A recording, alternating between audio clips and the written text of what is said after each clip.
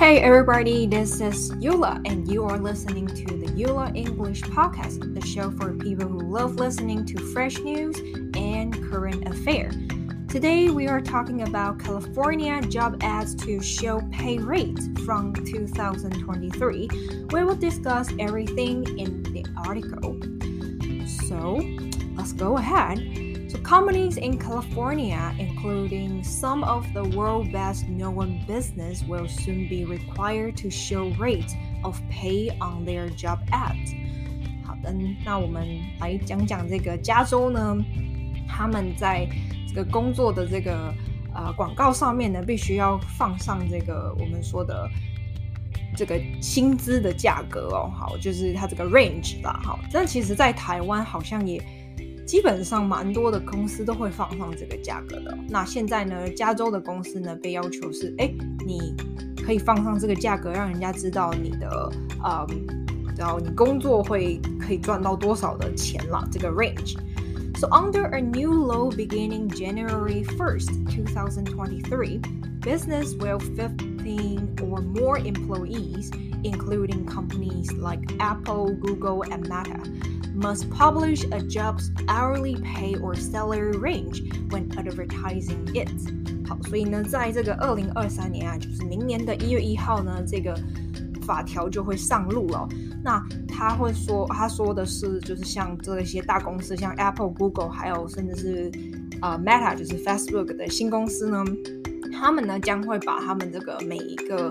每小时的时薪，甚至是我们说的这个薪资的这个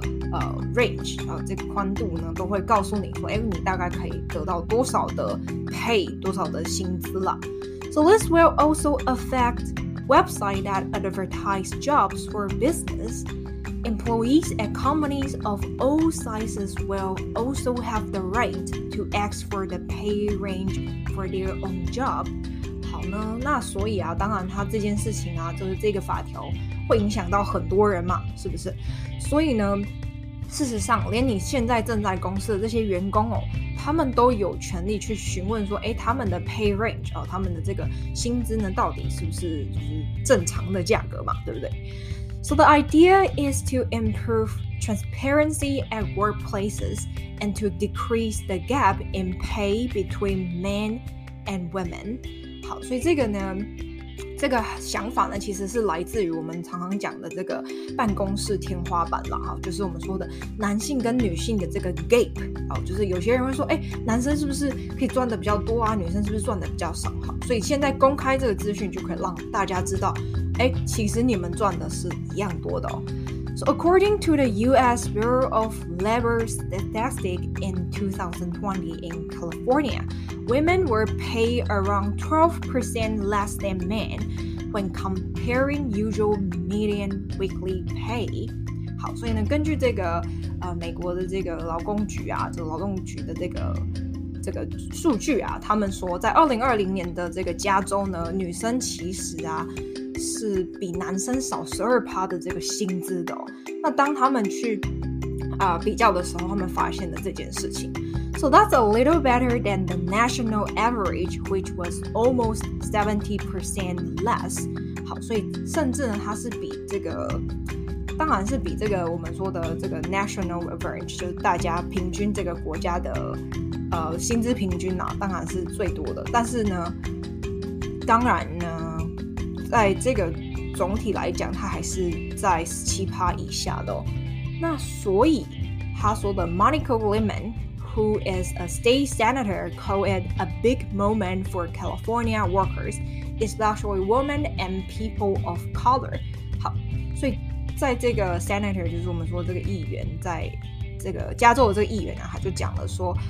其实啊这件事情是非常的不错的。为什么呢？因为甚至呢，它是可以公开的给这些女性，甚至是有色人种可以知道一些更明确、更透明的价格，不会因为你是有色人种而造成了这个不平等。So other states, including Colorado, Washington, and Nevada, already have similar laws. However, some companies have tried to find ways to avoid following them. 好，所以当然有些州像是 Colorado 州或者是 Washington 华盛顿州，那还有 Nevada 内华达州呢，他们都有这样子相对的这个类似的啦，我们说类似的这个法条哦。那当然呢，在有些的州呢，他可能就没有想过要做这件事情了，所以他们尽量的避免去 following that. So according to the Register, a number of the US firms have been advertising jobs that are open to everyone, apart from people live in Coronado. A study from August 2022 also suggested that there have been fewer job ads posted in Coronado since its job and laws come in at the start of 2021. 好，所以呢，当然公开了这件事情之后，有些公司可能就不太敢放上去真人了啦，对不对？好，当然也是有一些公司就是很愿意做这件事情啊，因为其实越开放性的公司让大家也会越喜欢越想要去做这件事情，然后也越想要去到这间公司工作嘛，对吧？好，那所以今天呢，我们有一个小小的问题，大家可以思考一下哦。Is there a large pay gap between men and women in your country? And are there any labor laws in your country that companies commonly break? 好，所以第一个问题呢，就是你们的国家里面呢，到底有没有真的是有一个 large gap 哦，就是男生跟女生的薪资是真的不同的吗？那甚至是在你们的这个劳工的这个法则里面哦，就这些法条里面呢，是不是有一些公司常常会就是我们说的突破，就是会忽视的一些地方啦，尤其是呢，就是工时哦，相信台湾人大概都会很有感觉哦，就是工时其实是长的，对不对？我们都说责任制嘛，对不对？好，所以呢，大家可以去想一下这个问题，然后欢迎在下面留言给我哦。